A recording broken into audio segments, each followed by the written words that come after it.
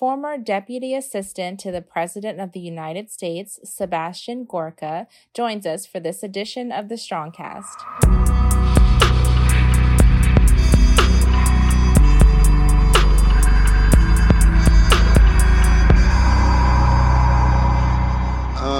We welcome Sebastian Gorka to our Strongcast Airways. Dr. Gorka, you spoke at the Magna March. You were there in the environment. It was peaceful. It was welcoming.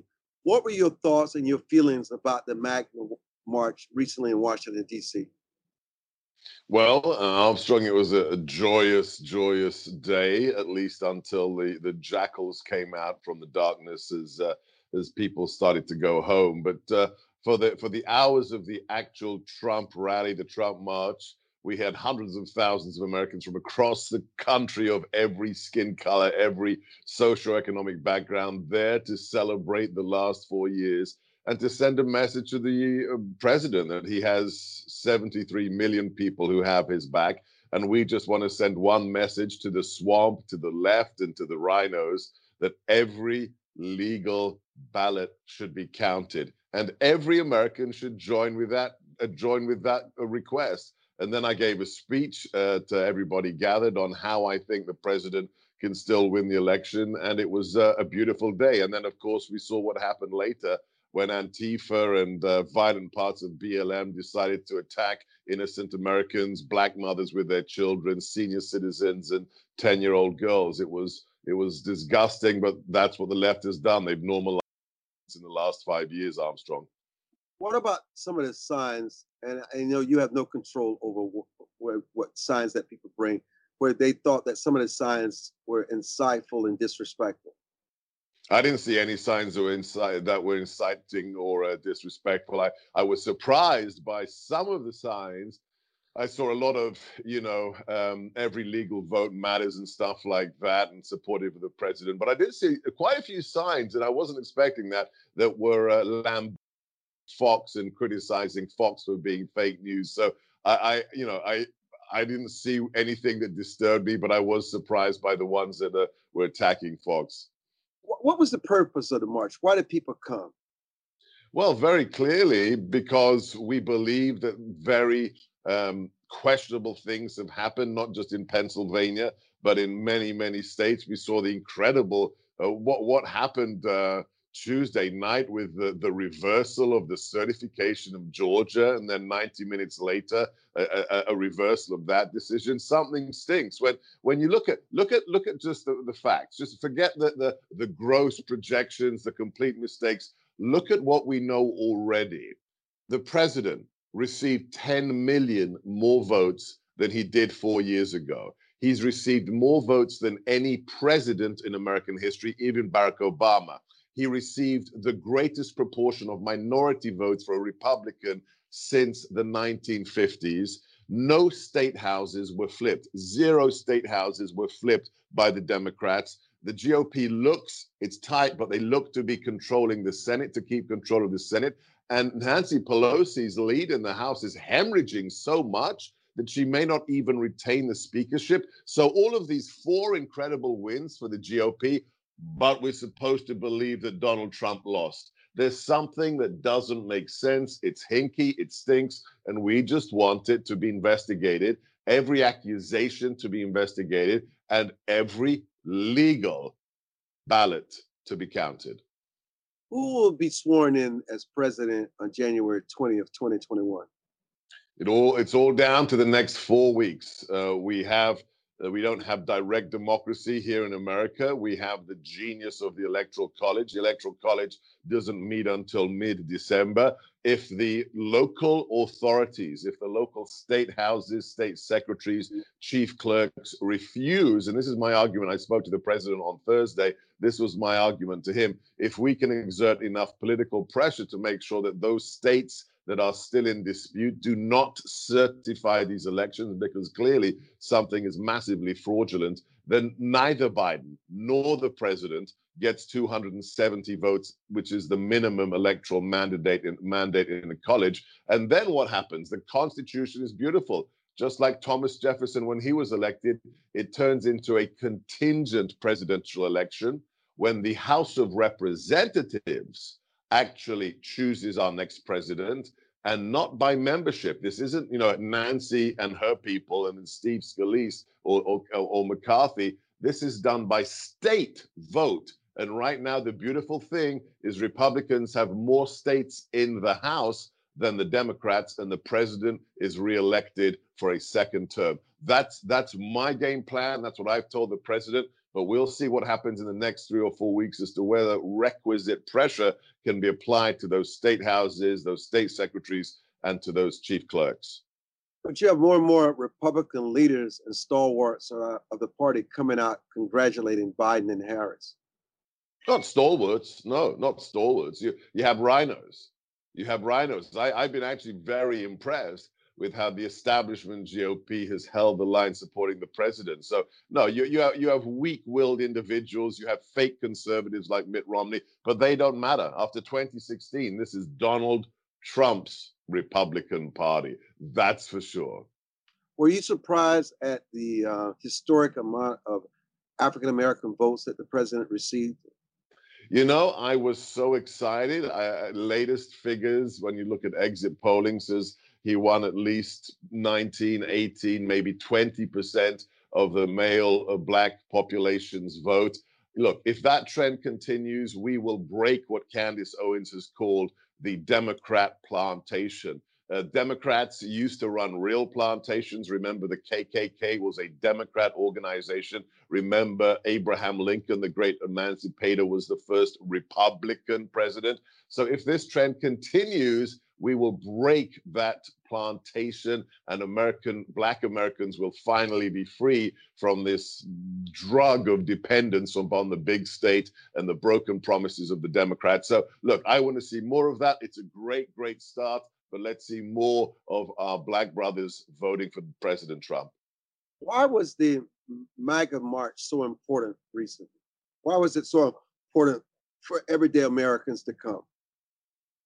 Well, I think for a couple of reasons. Number one, it was sending a message to the left that they may preach diversity, but really they are intolerant. If you disagree with the left, you're going to be canceled. If you have a shop downtown in Seattle or Portland, then you may be broken into, looted, set on fire. We've seen $3 billion worth of damage to businesses since the George Floyd protests began. So I think it was a message of true tolerance, of true diversity in the face of this monolithic left that has truly normalized violence. Since George Floyd was killed, look, Armstrong, almost 30 people have been murdered across the country, including David Dorn, that retired Black police captain, and almost half of them were Black. So they preach Black Lives Matter when they're actually destroying Black communities, and Black people are being killed in the name of social justice. So I think it was a message of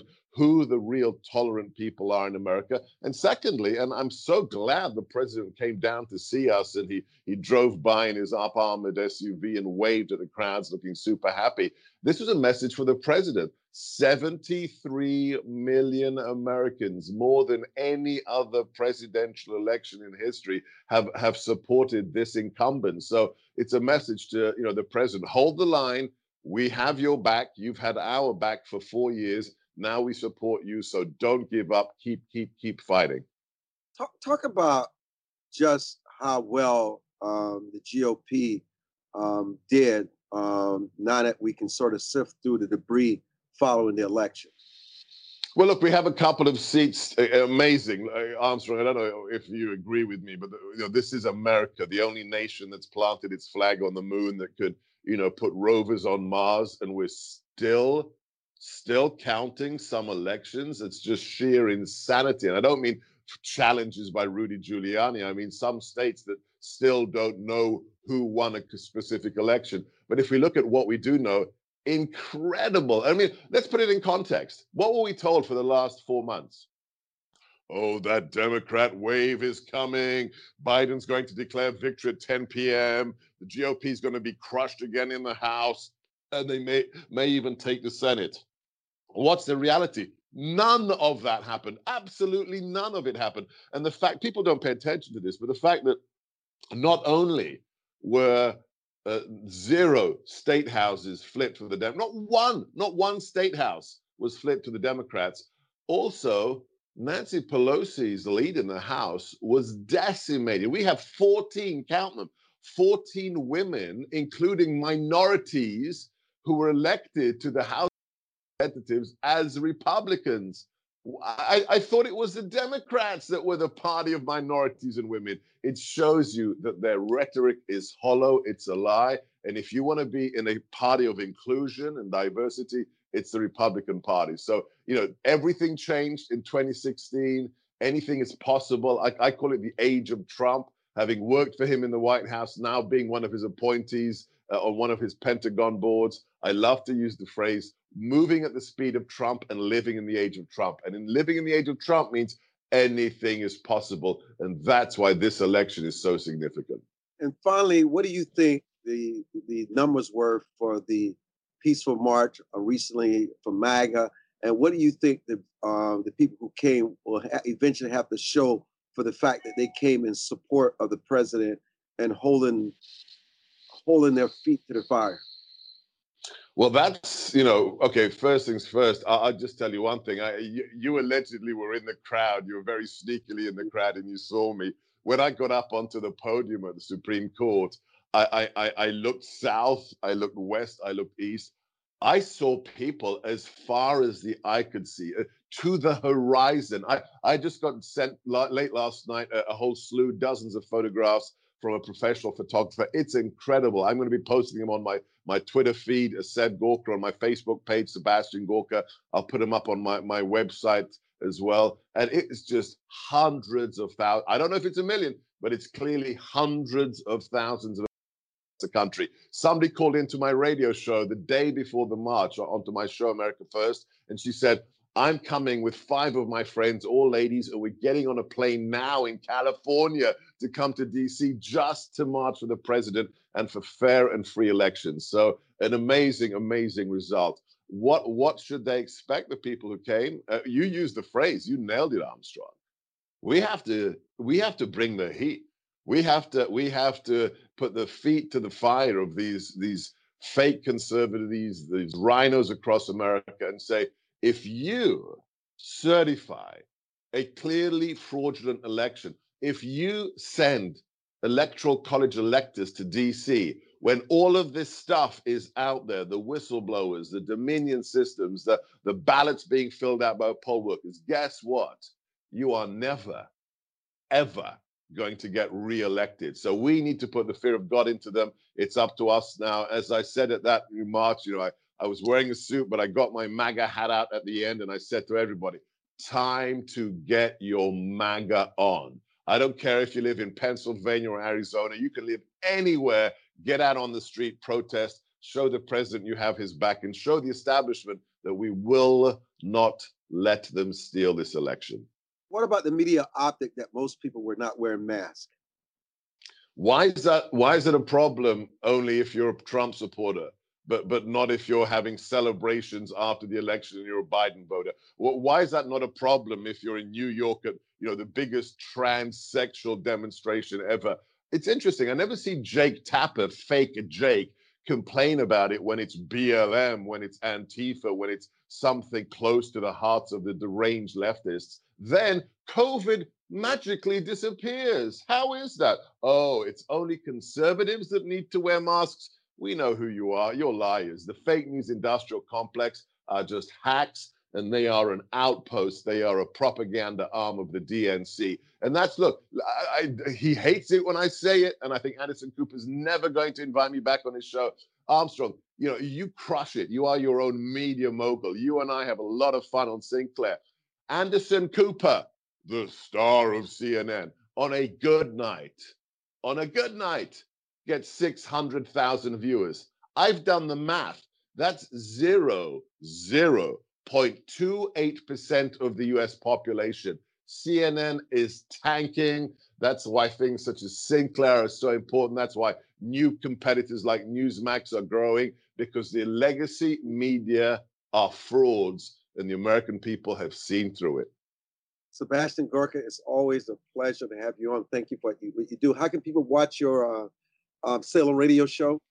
Yeah, so we live stream it on YouTube. So the radio show America First is on hundreds of terrestrial stations, but you can watch it live on YouTube. So just look for my name, Sebastian Gorka, Gorka, and the title of the show is America First. Check out my Twitter page, my Facebook page, and also we have our own web page, which is sebgorka.com. That's SEBGORKA.com. God bless. Sebastian, thank you very much for joining us. Thanks.